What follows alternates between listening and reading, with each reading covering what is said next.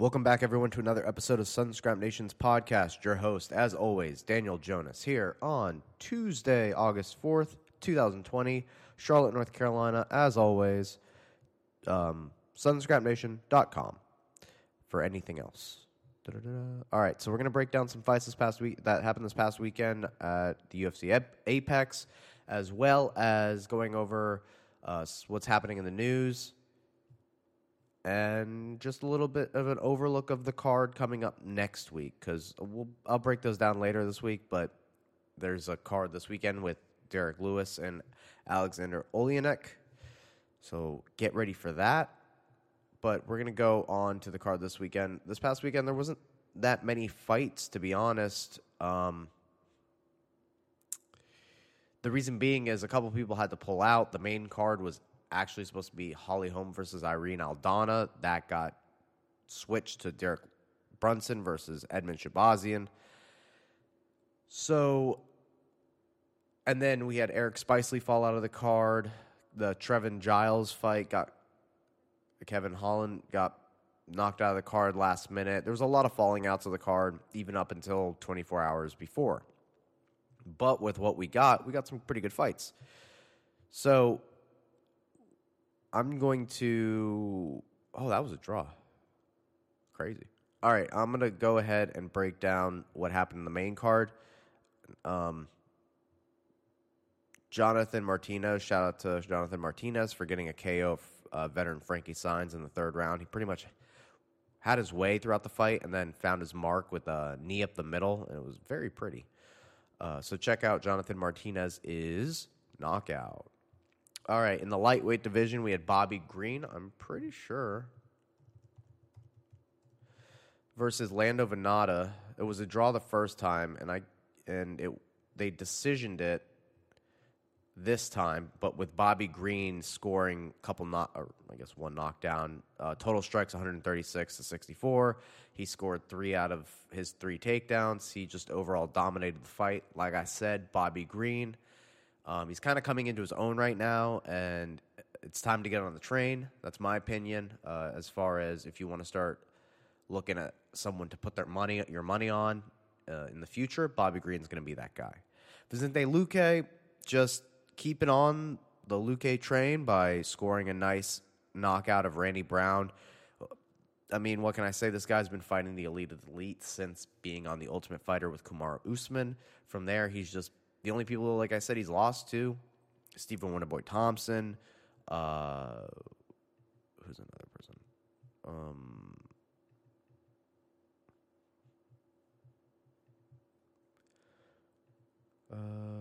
Leon Edwards. That was the other one. So those are really the only two that he's lost to. And those are like elite fight. I mean, there's top 5. So he's been working his way back up, and we'll get into how that kind of coincides with the main event.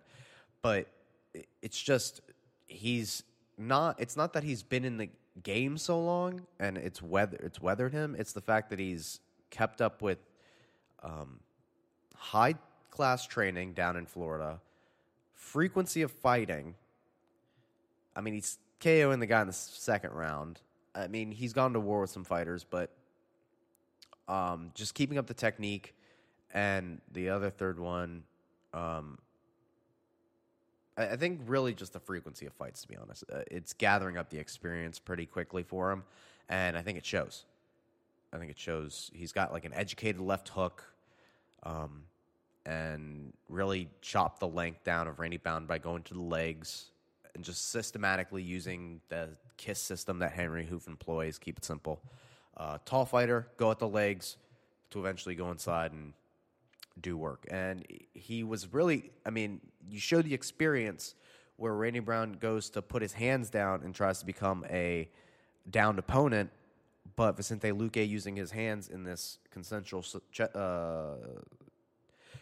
sex choke position where it's like he's like holding his neck and he lifts him up to knee him in the head.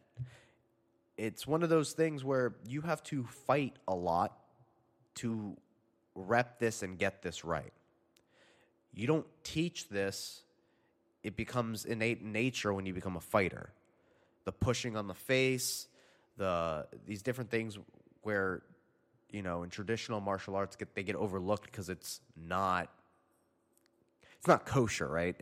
You don't do that in those kinds of fights. You do that in like World Star Hip Hop fights, but you have to become dirty at some point because in MMA it's a fight, and you have to be the best fighter. So there are certain things that in jiu-jitsu that you take away in MMA. So for example, we'll get into the Joanne Calderwood fight. As soon as congrats to Vincente Luque. Shout out to Henry Hooft. Shout out to Sanford MMA, and I'll explain why in a little bit too. All right, so Joanne Calderwood versus Jennifer Maia. What can I say? Joanne Calderwood had her shot at a title, had it there, decided not to wait, and decided to go after a fight because Valentina wanted to push back her return date, and so Joanne wanted to keep active. Well, this is the name of the game. She goes in there. It's kind of a dumb idea, but in the first round, she's kind of just like not pulling the trigger. Jennifer Maia is hitting her with some boxing, get her going back. Every time Joanne goes to kick, Jennifer answers with a couple punches. Really, Paul Felder made a good point. Like, if you're a Muay Thai fighter, it opens you up to get boxed because in Muay Thai fighters, they don't take their head off the center line because in Muay Thai, punches don't mean jack. So you're more in a position to catch kicks, where in fighting, you're just looking to knock the person out. So punching is an easy way to get there, and it's a good counter to someone that's a heavy kicker, especially if they don't keep their head off the center line. So Joanne just tried to Muay Thai her instead of using, and Paul then went on to say, if you're not good at framing, which is something that you have to get good at, clenching. So Valentina is one of the girls that doesn't get her head off the center line, generates a lot of power, but if you try to engage with her, if you try to punch with her, she then engages in frames or hand trapping. So it negates a really good boxer because then you can use hand trapping, foot movement, clench work. And that's why Valentina is what a gift to have, Jennifer. So anyway, bullies her. Joanne and then turn. They clench up at some point. They end up on the ground. And then Jennifer just traditional armbar off full mount, or not full mount, from full guard. She traps Joanne's right arm, and then swings under the leg to trap the hip by grabbing the hip. So this goes back to the things that we had talked about. You have to employ when you're fighting, and you don't do it in the gym, or you don't do it in like a jiu-jitsu match. So Joanne answered that kind of correctly. She took her knee and put it on the face of Jennifer Maia to like try to use that as a yanking point to like yank her arm out. Jennifer answered that position correctly by going underneath the legs of Joanne to roll her over, and then Joanne was putting her thumb down to defend the arm lock, even though she was flattened out on her back. And Jennifer put her arm into her opposite hip and armpit in order to adjust the positioning of Joanne's thumb, right? So if her thumb's down, you can't, using your hips, it's going to be real hard because the joint's pointing the opposite way. So in order to address that, you take it over to the opposite hip, in turn opening up the shoulder and turning the elbow out. And then they don't have an option. It just gets bent a different way. Arm mechanics. Fucking physiology. Cool stuff. So Jennifer Maia gets her submission win over Joanne Calderwood in the first round, calls out Valentina. Valentina says, I'll see you whenever she comes back. So congratulations on that. Have fun. Have fun with Valentina Shevchenko. That's a great thing to win. I mean, if you have the confidence to beat her, go for it. Go. I mean, that's the reason why you're fighting in that division, because you think you can beat her. I think there's just like, it's one of those things where there's no one on her level, right? So it's not like it's not like number 2 is parallel to her. It's like, for example, light heavyweight division. John Jones, Daniel Cormier. virtually on the same level. John's one level above, so DC's like comparably there. So if you're like a Gustafson, Anthony Smith, someone on those levels, and you beat a DC, you're kind of in John Jones' range. Or if you can compete with DC, you're kind of like in that. Valentino's so far ahead that number two, you're still not, like, even if you beat number two, like, you're still not there. Like, you'd have to stun the viewers with something that you'd be like, whoa, this person might be the one. But until then, these girls are having, like, back and forth battles at flyweight, and they seem like they're pretty good on either side, but it's still not the level of Valentina. So you're wondering where this, either through tenacity, maybe. I mean, that's what we thought with Jessica Eye, but that's how you get beat technically. I don't know. All right, but in the main event, we have Derek Brunson versus Edmund Shahbazyan. So, what can I say? I mean, I told y'all, why the fuck would you put your money on a literal kid who was 11-0 against a veteran? Regardless if he's lost to Israel Adesanya, he's lost to some of the Yoel Romero, some of the baddest dudes, Robert Whittaker, people that hold titles. Like, who cares? He reinvented himself. You saw it in his past couple fights, so pay attention. And he's become a more technical version of what he was before. It's not like he reverted in skill. He got better. Did it make him a more exciting fighter? No, but it makes him less reckless. There's nothing wrong with that. It's a guy that went from, that kind of, I got this kind of mentality, to really sitting back, deciding on which gym he should go to, making the move, opening his mind to different things, learning from the best. He had Henry Hoof in his corner. And then they just went out and made easy work of Edmund Shahbazyan. I mean, yeah, Edmund hits really hard. But Derek Brunson had everything. He went out there, he used his kicks, he used his wrestling. He just dug him into deep water. It could have been finished by the second round. I mean, those shots from top were pretty fucking brutal. Like that elbow. Oof. He was pretty much out. I thought the one right hand, like, because Derek hits real hard, especially with the ground and pound.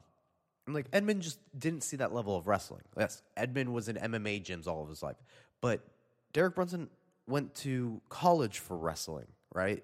So he was in a environment strictly for that. He comes out, he struggled with the striking a little bit, but he still had that athletic wrestling background, and he still carries it to this day. Now he's at a gym where he's working with some of the best strikers of all time. And so now it's getting to the same level. He's like, it's essentially taking wrestling practice, but kickboxing practice, right? So you may be training with a coach and some good training partners, but Derek Brunson trains with like Tyrone Spong. Like, that's different. That's another level. He trains with heavyweight champions from one championship. He trains with Usman, right? Kickboxers, right? When Luke Rockhold's in town, they go back and forth with it. It's just, I get the kid seem like potential, like this prodigal thing, but that kind of age is over, to be honest. Everyone is so high level, and fighting can only get so complicated because it's fighting. I love how it's a great sport, but no one's going to all of a sudden just be like a Super Saiyan or something like that. No one's going to just come into this sport, and next thing you know, he's like, he's not like, I watched Ip Man the other day. And like, there's some stuff that it's just not physically possible. So at a certain point, the blowing of our minds will end. And to think that some kid who's 20-something who decides to go into MMA, unless they like, I mean, if they were born and just trained at ATT until they were 20, yeah, you're going to see some awesome fighters. But there's something about the experience of the octagon, and experience of high-level fighting, that once you, like, doesn't matter if you win or lose or whatever, but if you just constantly fight with, like I said, Israel Adesanya, Anderson Silva, Yoel Romero, I'm going to go through his other fights. Ian Heinisch was good. Elias Theodorou he beat. Talk about a guy who's awkward. Like, I'd rather fight Edmund Shabazian because he's got good hands and I kind of know what he's coming from. Elias Theodorou, I don't know. That guy's fucking good everywhere and he does it weirdly and it's hard to get a beat on him. Wasn't the most exciting fight, but he decisioned him. He lost to Israel Adesanya. He lost to Jacare. Jacare, experience-wise, if I can scramble out of his takedowns or whatever and get up, I'm not worried about Edmund Shabazian's jiu-jitsu. You're out of your mind. I knocked out Lyoto Machida. Okay, Edmund Shabazian hits hard, but he doesn't hit as awkwardly and hard as Lyoto Machida does. It's just your brain gets unlocked differently when you actually have the experience. And I get, he's a good kid. He's good. But he just needs more experience. So that being said, Derek Brunson put it behind him. Maybe he takes on another fighter at middleweight. Don't feed him to another wolf, but definitely, give him, let's see, UFC middleweight rankings.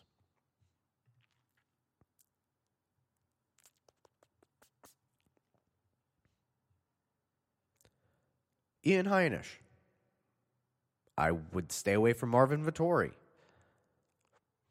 Actually, no, Marvin Vettori is actually a pretty good fight. I would like to see Edmund Shabazian versus Marvin Vettori. Yo, book that. But yeah, those are the fights. Congratulations to Derek Brunson. I mean, I love the fact that he moved down to Henry Hoofs. It's perfect for him. The environment's awesome as he's been showing. It's been showing major improvement. And, I mean, he did what you're supposed to. Took him in the deep waters and beat him up like a vet. All right, so this weekend we got a clash in heavyweight. Derek Lewis versus Alexei Oleinik, who is just looking to get that title shot, right? He decisioned for Fabricio Verdum pretty easily. Submitted Maurice Green. He is on a 2-fight winning streak. He's looking phenomenal. But Derek Lewis, man, ever since his last 2 fights, they weren't like the best, but he's decisioned Ilir Latifi. He decisioned Blagoy Ivanov, and he's been working on his cardio. So I think that's going to be the real difference is if he can just not get taken down by the Russian boa constrictor and just keep it nice and saucy on standing, he's going to have a good chance. I mean, he can keep the mindset of, I'm trying to see if there's anyone.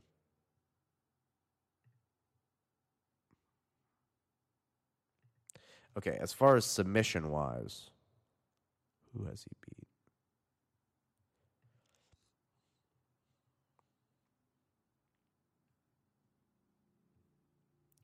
Marcin Tybura had pretty good, but it's different. It's a different game.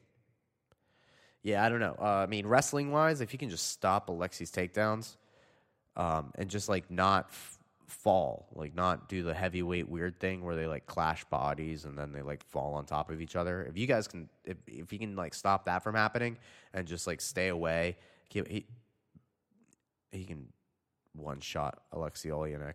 He's been knocked out so many times. Return to Chris Weidman at middleweight. That'll be great. Yana Kunitskaya return. Beneil Dariush versus Scott Holtzman. Jimmo's very own from Charlotte, North Carolina. He's from Tennessee, but he comes and trains at Jimmo's. Alex Munoz, the Team Alpha Male coach, versus Nasrat Hapersat. Tibeens versus Loreno Poli. Andrew Sanchez. Gavin Tucker. Zalal making his return. A good fight. As far as like the rest of the card, the prelims seem awesome. And then eventually we got UFC 252 and 250. 3 is going to be supposedly is going to be Israel Adesanya versus Paulo Costa. They just haven't announced it, I guess. All right. So let's talk a little bit of news and potential fight announcements, because I've got one. I've got a potential fight announcement, and they haven't announced it yet, but I think I'm hitting this before anyone else is. I mean, I'm sure there's people that's seen it, but I'm going to report it potentially. Okay, so as far as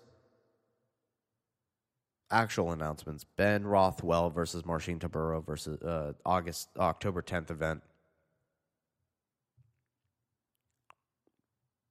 Oh, Tara MMA signs UFC champ, a former UFC champ, Renan Barão. Renan Barão is going to another MMA promotion. I'm going to say, Brazil.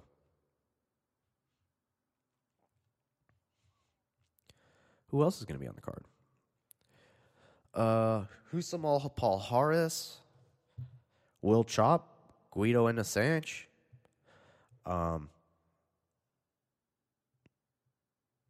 Bigfoot Silva. That's cool.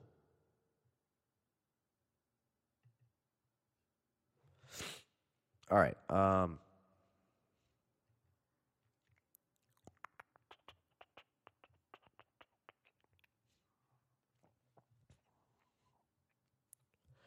Andrei Arlovsky versus Tanner Boser. Ooh.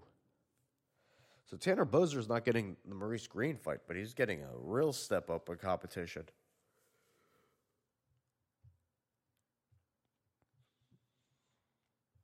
That's what's up. Adolfo Vieira versus Marcus Perez. A lot of fighters, quick returns. All right, so Dana White says, guarantees Conor won't fight in 2020. No shit.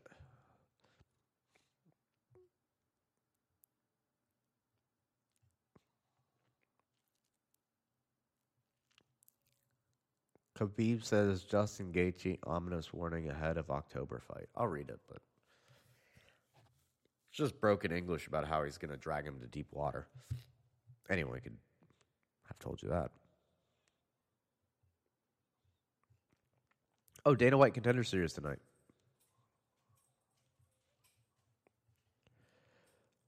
All right. It says that Cowboy prepares for his next fight. His next fight is Chimaev. I'm pretty sure, like 100%.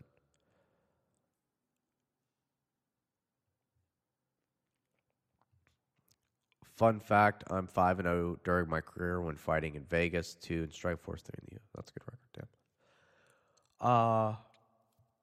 Aljamain Sterling and Petr Yan still talking shit.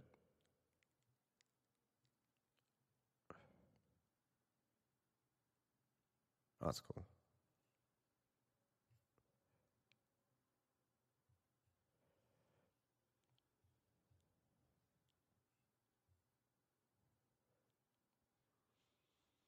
Damn, the numbers for the Stipe fight. So DC ran away with it in the first round with 37-46. Stipe only got 7 strikes off. Round 2, even, almost, 56-46. Third round, DC again, 57-34 for Stipe. And then the round 4, Stipe just ran away with it, 31 for DC and 36.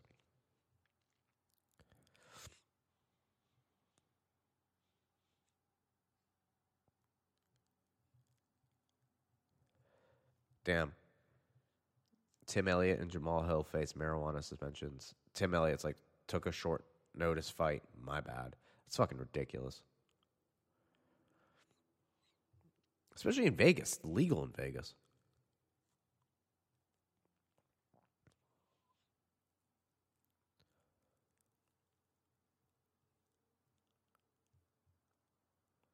That's it. That's it. That's all I got for you. All right. Well, I hope you guys enjoyed this episode of the podcast. I'll be back later this week to break down the fights this weekend. I hope you guys enjoyed Dana White's Tuesday Night Contender series tonight. Other than that, that's pretty much all that's on. So enjoy the fights. Remember, go to sunscrapnation.com as well as our iTunes, SoundCloud, Google Play, Spotify, all listening apps, all social media, sunscrapnation.com. Been your host as always. Stay safe. Enjoy the fights.